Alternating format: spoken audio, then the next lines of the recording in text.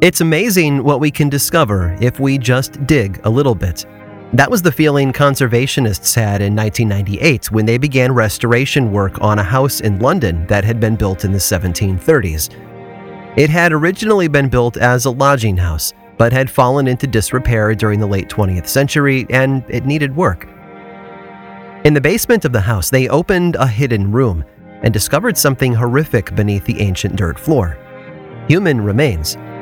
In fact, there were over 1,200 bones, belonging to 15 individual bodies, some of whom were children.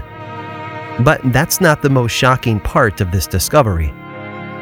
Tests on the bones dated them to the 1760s, which is a very specific window of time.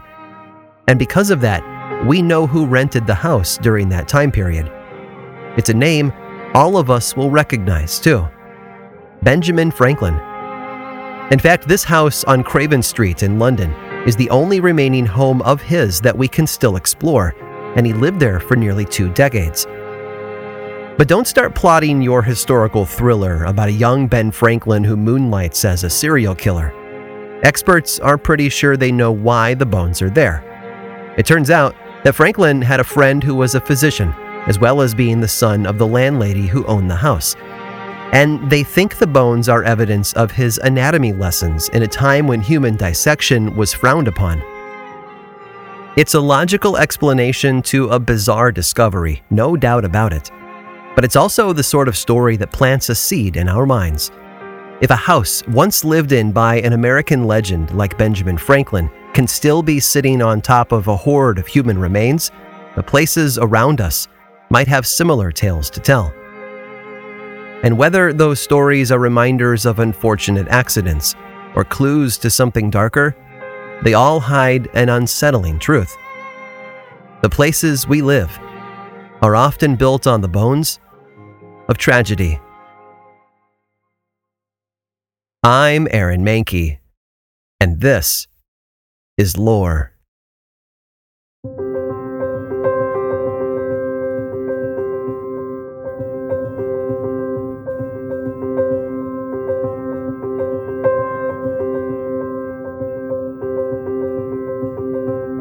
Home is where the heart is, or at least where you keep your books and clothes. Human settlements date back thousands of years, and they take on all sorts of shapes and sizes. But at the end of the day, they all have something in common. They were built on a foundation to serve a purpose. And few homes throughout history have had such a unique purpose and building style as castles. The oldest ones in the world date back centuries, and popular culture has had a love affair with them for nearly as long. They are structures of power and strength, and they remind us of a very different time. When you mention castles, most people conjure up images of European towers and English fortresses. But in doing so, we skip over one of the most beautiful and haunting collections of castles in the world, structures that are located thousands of miles from the green hills of the United Kingdom: Japan. The era in which castles evolved in Japan had a lot of similarities to European culture, at least from a 30,000-foot view. It was a feudal society with all the same components as England, but with different names and small, nuanced variation. And I think it would be helpful to cover those differences before we explore specific locations. First, we have to remember the sort of purpose these buildings served. Between the 12th and 19th centuries, Japan was a collection of states that were run by powerful warlords known as shogun. They rarely got along, and there was often a war going on between some of them, as you might expect. So castles provided a place to defend themselves. But they couldn't manage their massive kingdoms all on their own. So their states were broken into smaller territories, ruled over by the great lords, the daimyo. And directly beneath the daimyo were the elite warriors who served the lord and his family through battle and defense, the samurai. And that was the social structure of feudal Japan. The peasants worked the fields, paid the taxes, and served in the army of the lords. And those lords in turn served the shogun who ruled their state. Like I said, it should sound very familiar to anyone who understands European feudal life, just with different names for the key players. But when it came to the castles they built, The Japanese of centuries ago added their own personality and differences into their design. In England, a ruler might have built their castle on a rocky cliff because that made it more difficult to attack. The natural environment was harnessed to enhance its defenses. But Japanese castles took a different approach. They built theirs primarily on level ground, and so they had to make up for the lack of tall cliffs with man-made protections. Moats were common, and some even had large mazes constructed in an effort to slow and confuse attacking enemies. And the builders had a lot more flexibility than their European counterparts, because rather than exclusively using stone, Japanese castles incorporated an enormous amount of wood, which gives them their own unique beauty. Honestly, do an internet search sometime for famous Japanese castles and just sit back and enjoy the view. These structures are stunning, with sweeping curves and layered towers. You can tell they were viewed as much more than just a fortress. To the rulers who lived inside them, they were also a home. And yes, European rulers also lived in their castles, but the Japanese took a much more luxurious path. Golden roof tiles, exotic animals, and beautiful sculptures made many of these castles look more like museums than fortresses. One location in particular, Fushimi Castle, is even famous for having an elaborate tea room inside. Which might sound like a waste of resources, to build a military fortress and then fill it with gold and silk and intimate ceremonial spaces. But they were able to do all of this because of a respect that most rulers had for their enemies' castles. When an army came to attack another lord, either the defenders would exit the castle to engage them outside the structure, or they would lock the doors and refuse to fight. In the latter case, the attackers would lay siege to the castle, but don't picture catapults throwing flaming stones at the walls. No, most sieges in Japanese history were a lot less dramatic. Rather than destroy a beautiful structure that could one day belong to them, enemy rulers would simply choke off the supply chain that fed the castle's inhabitants. Those inside would either die or surrender, and the castle would pass unscathed into the new owner's hands. But of course, that didn't mean bad things never happened. In fact, aside from the battles that waged on outside their walls, the castles of Japan played host to their own fair share of moments filled with tragedy and pain and death. And many have left echoes that can still be felt today.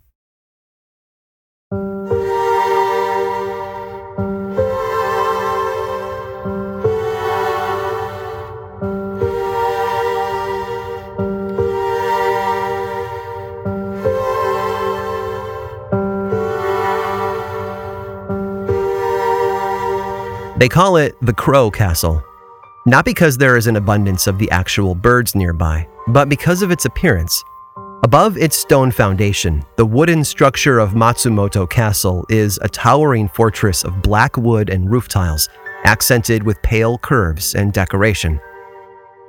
It's a beautiful structure that dates back to the 1590s, but that long history comes with its own fair share of tragic tales. And one of them is from 1686, when the castle was ruled over by the Mizuno family. And it's a tale that will feel all too familiar, no matter where you come from. According to the history of the castle, the Mizuno lords of that time were known to be unfair rulers. In the mid-1680s, they announced a new tax increase that was seen by all of the peasants in the domain as unjust and harsh. And so those peasants rose up in revolt against their rulers. Sadly, though, that rebellion was a failure. In response, the rulers gathered up 28 leaders and supporters of the rebellion and had all of them sentenced to death. One of the people they arrested, a man named Yana Kasuki, apparently placed a curse on the castle just before his execution took place. While his exact words are lost to time, it's said that his curse was powerful enough to drive the Mizuno family out of the castle within 40 years. Oh, and there was one other side effect from the curse. The castle began to lean. You won't see it today thanks to a series of renovations that repaired the castle in the middle of the 20th century, but for at least 2 centuries, the main tower of the castle developed a very pronounced lean. Whether it was a result of a flaw in the foundation or a physical reminder of the power of one man's curse, I'll let you decide for yourself. Roughly 100 miles to the west, near the city of Sakai, is another ancient castle with its own bloody history. Maruoka Castle was first built about a decade before Matsumoto, but it had a rocky start, to say the least. According to the legend, as the walls were slowly built that would hold up the castle, they would fall over and force the laborers to start again. After a few frustrating attempts, someone decided that the gods must be angry with them, and they came up with a plan to placate them and secure the castle's foundation. Their idea was a tradition known as Hitubashira, a human pillar. Essentially, a willing volunteer would allow themselves to be walled up inside the foundation of the castle, thereby securing it against the gods. After a call went out for someone willing to make that sacrifice, a poor, half-blind peasant woman named Oshizu came forward and offered herself. She had one condition, though. The lord of the castle would allow one of her sons to become a samurai that would serve him at the castle. Grateful for her sacrifice, the lord agreed, and the new construction began. Sadly, just a few years after the castle was complete, the lord was moved by his shogun to a different castle, sort of like a retail chain transferring a store manager to a different location, I suppose. But the unfortunate side effect was that Oshizu's son never became a samurai as planned, and some think that broken promise resulted in a curse. Every spring after that, the moat around the castle was said to flood, and the locals blamed Oshizu's curse for it. They even began to refer to it as Oshizu's tears, as if her grief over the broken promise had caused her to weep until the waters rose. After a few years of flooding, the rulers of the castle decided that something had to be done. Except it wasn't the gods that needed appeased this time, but the spirit of the old blind woman. So a shrine was built in her honor, where locals and visitors could come and pray in hopes that her anger might be calmed, and the annual spring flooding might also be brought to an end. Today, the castle stands near a grove of cherry blossoms that date back at least 4 centuries, but if you visit, don't assume it's the same main tower. An earthquake in 1948 brought it down, and the current one was rebuilt using as much of the original materials as possible, without the human pillar, of course. One last story. This one comes from the eastern side of Japan, about 25 miles west of Tokyo, but if you pay the location a visit, you won't find much. That's because Hakioji Castle met an unfortunate fate roughly 3.5 centuries ago. In June of 1590, the lord of the castle was called away to help defend another castle nearby. Before leaving, he put roughly 1,300 soldiers in charge of Hakioji, which sounds like a good number of defenders, I know, but they had no idea what was about to visit them. On June 23rd, an enemy warlord named Toyotomi Hideyoshi arrived with an army of more than 50,000 men. The conflict was barely enough to be considered a battle, and Hideyoshi's forces quickly took control of the castle. And then they did something that rarely happened in medieval Japan. They destroyed it. All of the walls of Hakioji Castle were torn to the ground, and the defenses were destroyed. Every person in or around the castle, whether they were soldiers or families seeking refuge, were gathered up and executed, although the legends say that some chose to end their own lives by leaping from the crumbling walls.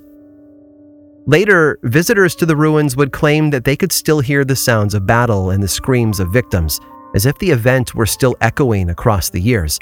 Even today, the site of the castle is thought to be haunted, and locals remember the tragedy by cooking a meal known as azuki meshi, a blood-red dish of beans and rice. It seems that no matter where these castles were built, they brought some form of darkness with them.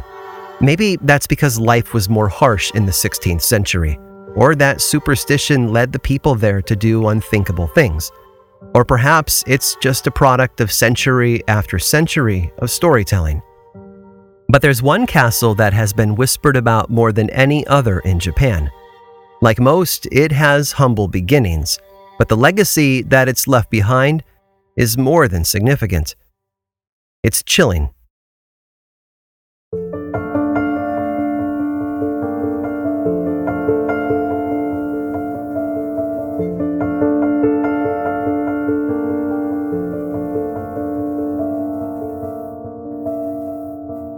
If Matsumoto Castle is the Crow Castle because of its black exterior, then the White Heron lives up to its name as well. It is high and lofty and washed in white paint from the top of its stone foundation to its highest peaks. But the White Heron is known by another name, Himeji Castle. It was first built in the early 1300s as a small fort atop a tall hill, but over the following 2 centuries, the structure would be handed from one warlord to another. It wasn't until the late 1500s when our favorite conquering general, Toyotomi Hideyoshi, took possession of it and began to expand the fortress to suit his own needs. A little more than a decade later, Toyotomi was gone, and a new family began to rule over the territory from the castle. But they wanted a fresh start, so they tore the entire structure down and built a brand new castle, wrapping up construction around 1609. And if you visit the castle today, that's the version you'll see, all white and majestic and beautiful. There's a legend about the construction of that version of the castle that is worth repeating. It's said that the moment the main tower was complete, the master carpenter responsible for it took his wife to the top to show her all that he had accomplished. But after admiring his craftsmanship and the majesty of the tower, she noticed something. The tower, it seems, had a bit of a lean to it. In fact, it was pronounced enough that she could tell just by glancing at it. The tower leaned to the southeast.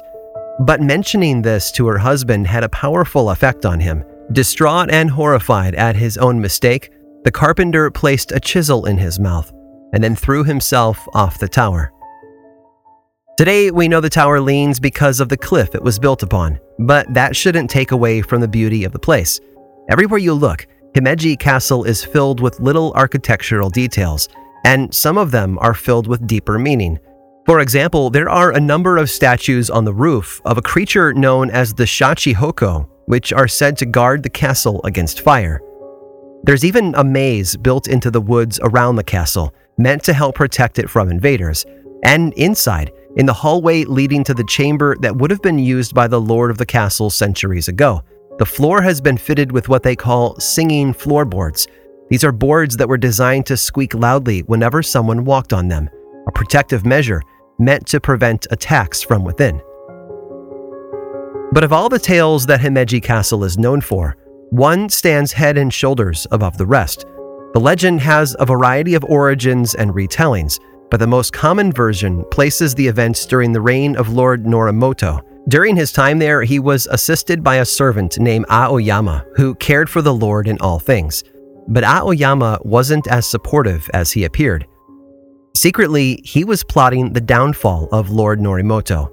We don't know if he was doing so on the orders of a rival lord or if this was part of a larger plan to put himself in charge of the castle. Either way, Aoyama was obsessed with his plans and talked about them incessantly, often enough, it seems, for others around him to take notice. One of those who heard of the plot was another of the Lord's servants, but he didn't feel safe spying on the treacherous man because he was a known supporter of Lord Norimoto. Instead, he asked his lover, a young woman named Okiku, to watch over Aoyama and listen for his plans. And then, of course, she was supposed to report back. It was only a matter of time before Okiku obtained proof of the plot against the castle's lord, and she took it straight to him. As a result, Aoyama was brought in to be questioned. Were these stories true? Was he, in fact, plotting to overthrow the lord? Aoyama denied it and attacked Okiku's honor and trustworthiness, hoping to save himself. And then he made a bigger claim. The deceitful servant told his lord that Okiku had recently broken one of Lord Norimoto's 10 priceless dishes. Instantly, the lord forgot about the plot against his life and furiously ordered the arrest and punishment of the young woman.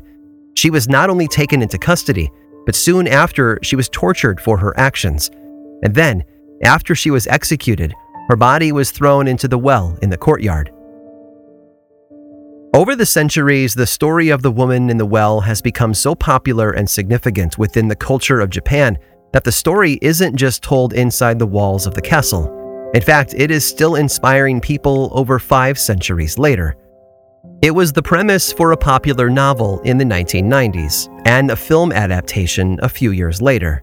But that unique mixture of a murdered girl, a body in the well, and the haunting that keeps the tale alive, finally made its way to America a short while later, where it became a smash hit film. And its name? Gore Verbinski's 2002 horror classic, The Ring.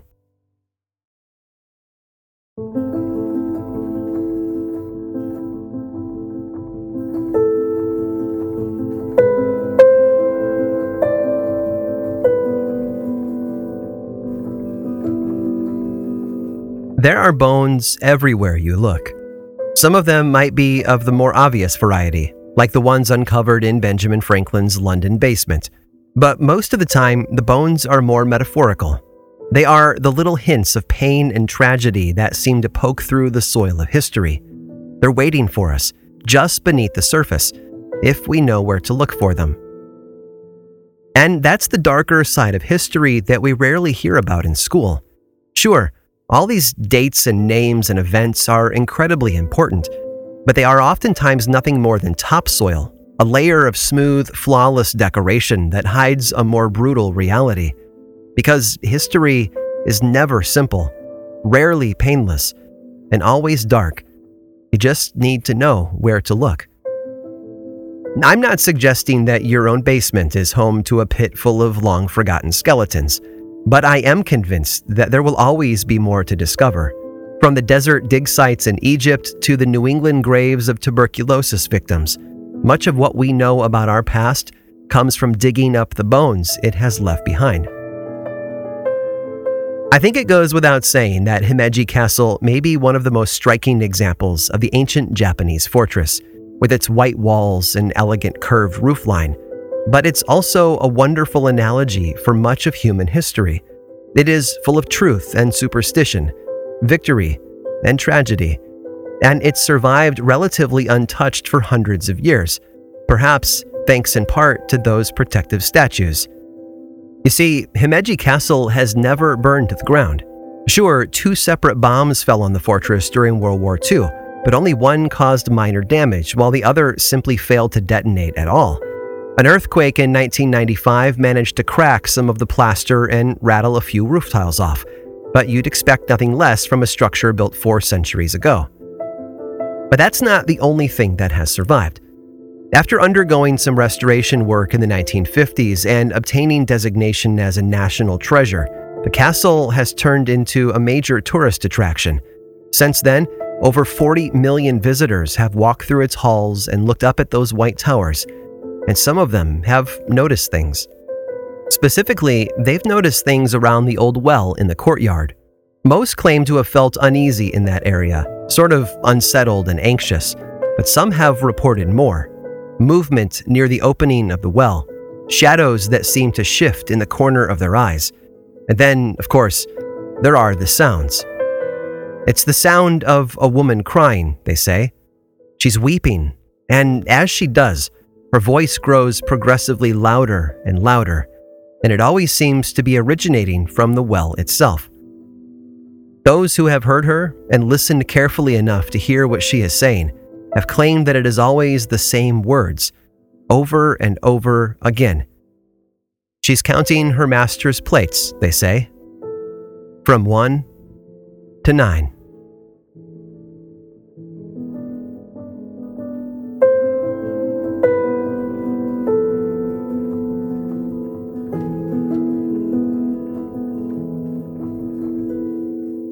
Himeji Castle has a history that runs so much deeper than one might expect. From the supernatural symbolism of the decorative elements to the tale of Okiku's murder, there's so much more to explore. But there are a few more things I want to tell you about this historic castle, and one last tale of tragedy and loss. Stick around after this short sponsor break to hear all about it. This episode of Lore was made possible by DoorDash. We live in a pretty amazing world, don't we? You can get anything you need when you need it delivered right to your door. With DoorDash, you can get pretty much anything. For my family, this became a powerful tool when my kids started back up with after-school sports. All of a sudden, there were days when being able to order a meal became a lifesaver. If it wasn't for DoorDash, we'd have been eating dinner way too late. And maybe you've been there, or in a different situation with a similar solution. Sick on the couch, trapped between never-ending meetings, or even at a party and suddenly out of ice or alcohol. In moments like that, DoorDash can provide a clutch assist. DoorDash, your door to more. Download the DoorDash app now and get almost anything delivered. Must be 21 or older to order alcohol. Drink responsibly. Alcohol available only in select markets. This episode of Lore is made possible by June's Journey. Escape to a bygone age of mystery, danger, and romance as you immerse yourself in the world of June's Journey, a hidden object mystery mobile game that puts your detective skills to the test. Play as June Parker and investigate beautifully detailed scenes of the 1920s whilst uncovering the mystery of her sister's murder. With hundreds of mind-teasing puzzles, the next clue is always within reach. Collect scraps of information to fill your photo album and learn more about each character. Plus, you can chat and play with or against other players by joining a detective club. You'll even get the chance to play in a detective league to put your skills to the test. I'm willing to bet that, like me, you work crazy hours and are desperately in need of easy ways to relax. I love that I can open up June's Journey and dig in for a little while, searching for hidden objects, fine-tuning my sense of observation, and enjoying the gorgeous artwork are all so helpful in letting me unwind. Mystery, danger, and romance. Where will each new chapter take you? Relax and lose yourself in this captivating quest of mystery, murder, and romance. Can you crack the case? Download June's Journey for free today on iOS and Android. This episode was made possible by Audible. Audible is the home of storytelling and your premium destination for thrilling audio entertainment. Choose from thousands of titles you can't hear anywhere else and embrace the sinister, breathtaking, and shocking tales that will have you on the edge of your seat, especially with brand new exclusive thrillers from best-selling authors who are guaranteed to keep you gripped. Audible's extensive library of audiobooks brings thrillers to life using captivating sound design, eerie soundscapes, and dynamic performances. If you love a good folklore-driven supernatural thriller, I cannot say enough good things about Black River Orchard by Chuck Wendig. The audiobook narration is so dang good, and the story is like an evil hybrid of Johnny Appleseed and The Shining, which is probably why it's been nominated for a Stoker Award this year. Really, you have got to check it out. Audible members can choose one title a month to keep from the entire catalog, plus the Audible app makes it easy to listen anytime, and as an Audible member, you get full access to a growing selection of included audiobooks, Audible originals, and podcasts. Right now, new members can try Audible for free for 30 days. Visit audible.com/lore or text LORE to 500-500. That's audible.com/lore.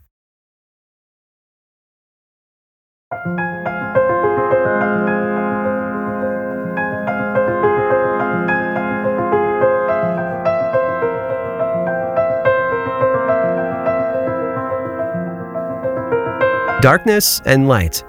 Any ancient castle is going to have a fair share of both of those things, and Himeji Castle is no exception. Take the story of the Widow's Stone, for example. Legend says that in the reign of Toyotomi Hideyoshi in the late 1570s, the builders encountered a problem with one of the walls of the fortress. They were running out of stones to use, and so they put out a request to the villagers around them. If anyone had a stone they wanted to donate, they should bring it to them. At first, no one stepped forward. The lord of the castle took enough from them as it was, so I can imagine they were a bit reluctant to hand one more thing over to him. But eventually, an older woman volunteered. She was a widow who earned a meager living by selling rice cakes, which she made at home all by herself. And amazingly, she offered to donate her only millstone to the construction of the castle wall.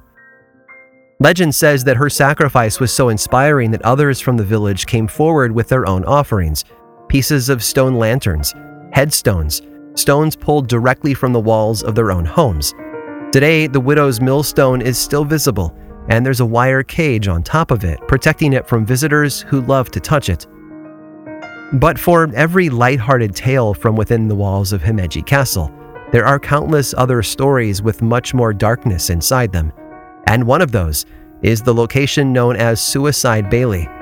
Now, traditionally, a bailey is the outer wall of a castle, but over time it's also come to refer to the courtyard formed inside the wall, and this particular bailey is filled with shadows.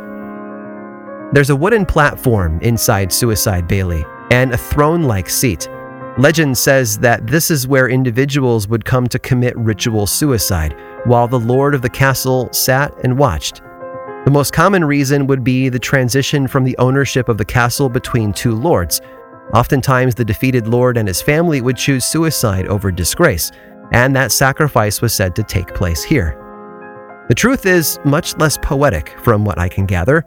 Yes, rulers of the castle did take their own lives from time to time, as did many of their fellow defenders, but those deaths most likely occurred inside the main tower, rather than out in the open. Still, stories are what people cling to, and they paint a castle in a darkness that has become part of the structure itself. There's one last story I want to share with you, though, and it's almost as core to Himeji Castle as Okiku's well. This one, though, isn't about a maidservant. It's about a princess, and it starts in an entirely different castle. Senhime was born in 1597, the daughter of the shogun who ruled over all Japan at the time. Just as we've seen in European royal families, alliances were often formed through marriage, and Senhime would be treated no differently. By the age of 6, she had been married off to Toyotomi Hideyori, and the couple, if you can call them that, because, come on, she was only 6, right? The couple moved to the castle in Osaka. For as normal as a childhood marriage can be, the next 12 years were apparently uneventful, at least politically. But in 1615, when Senhime was roughly 18 years old, her husband was defeated in battle, and he was forced by his enemy to commit suicide. But there was another problem in front of her. The part of the castle she was in had caught fire, and she was trapped. The attacking warlord put out a call for a warrior brave enough to enter the burning castle and rescue Senhime, or Princess Sen as she was called. Whoever did so, he offered, would receive her hand in marriage, because after being married off at the age of 6, what she really needed was another forced marriage, right? Someone did step forward and come to her rescue, but while he was successful in saving the princess, he is said to have been badly burned in the process, and when the dust finally settled from the attack, that rescuer received a second painful blow. Princess Sen had already fallen in love with another man, and she refused to marry her rescuer, despite the warlord's promise. Thankfully, Princess Sen charted her own course from that moment forward. Yes, her angry rescuer tried to kidnap her and claim what he believed to be his rightful reward, but his plot was discovered before it could even take place. And after her wedding, Princess Sen and her new husband moved to Himeji Castle. They had 2 children, enjoyed life, and she made the most of her second chance. But no castle has strong enough walls to keep the darkness out entirely. The first blow came in 1621 when her 3-year-old son suddenly passed away. 5 years later, her husband succumbed to the effects of tuberculosis. Oddly, the story doesn't tell us what happened to her last remaining child, but by 1626, Princess Sen's world had fallen to pieces. It's said that grief washed over her like a tidal wave. She cut her hair short and then left Himeji Castle forever. The last we ever heard from her, she changed her name and entered a Buddhist convent, where she lived out the rest of her life before passing away in 1666. A peaceful end to a tumultuous life, for sure. One that portrayed strength and power on the outside, but held darkness deep beneath the surface. Just like the castles she lived in.